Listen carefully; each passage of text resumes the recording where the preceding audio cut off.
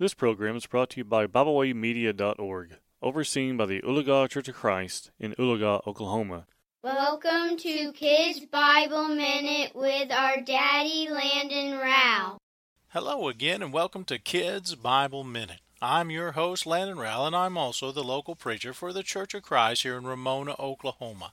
I want to thank Bible Way Media out of the Oologah Church of Christ for giving me the opportunity to do this podcast, and each of you for studying God's Word with me.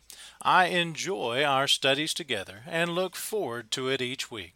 As always, I want to make certain you have your Bible with you so that when I mention a Bible verse, you can read that verse for yourself and not take my word for it. Now, most of the time, I will read that passage mentioned out loud, so it's best if you pause this podcast.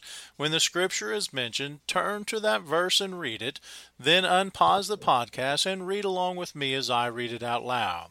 If you are new to our study, first, I want to say thank you for studying with us. And secondly, I want to let you know that you can reach all archived or past episodes easily now at RamonaCofc.com. That's RamonaCofc.com in the podcast section where there is a direct link to Kids Bible Minute past episodes. As most of all of you know, we have been studying as of late the theme Names of Jesus, with the hope of getting to know the Jesus of the Bible better through his different names and or descriptions. Today we are going to focus our attention on Jesus as the Son of Man. As we discussed in the lesson on Jesus as the only begotten Son of God, there is a great significance to Jesus being born of woman. Not only was it significant that Jesus became flesh, John 1:14, and that he lived a perfect life, though without sin, Hebrews 4:15, to be the perfect sacrifice, but it is also significant to remember that this change to God the Son was permanent, and we must never forget that. In other words, when Jesus became the Son of Man, it wasn't just while he was here on earth, but forever. Again, remember what Paul told Timothy in 1 Timothy 2:5. For there is one God, and there is one mediator between God and men, the man Christ Jesus. My Savior and your Savior was willing to change to such a degree for your soul and mine that he could never go back completely to the way he was before. If that's not love, I don't know what is. Another important aspect of the title Son of Man is the relationship it provokes within us. When Jesus became flesh, born of woman, just like you and just like I was, this action created a unique relationship with us. He is the only one of the Godhead that can say from a physical sense that he is our brother. The Hebrew writer would declare this very thing and this very truth in Hebrews chapter 2, verse 11 through 15. Starting in Hebrews 2, verse 11, we read this: For he who sanctifies and those who are sanctified all have one source.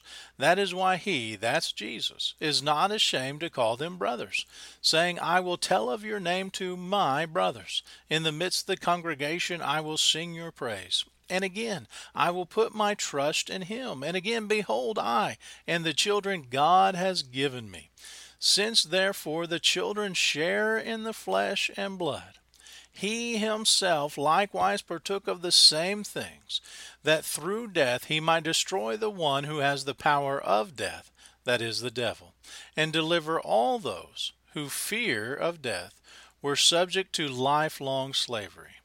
There's a reason why out of the 81 times Son of Man, referring to Jesus, is found in the New Testament, only once is it found outside of the gospel accounts, in other words, Matthew, Mark, Luke, or John.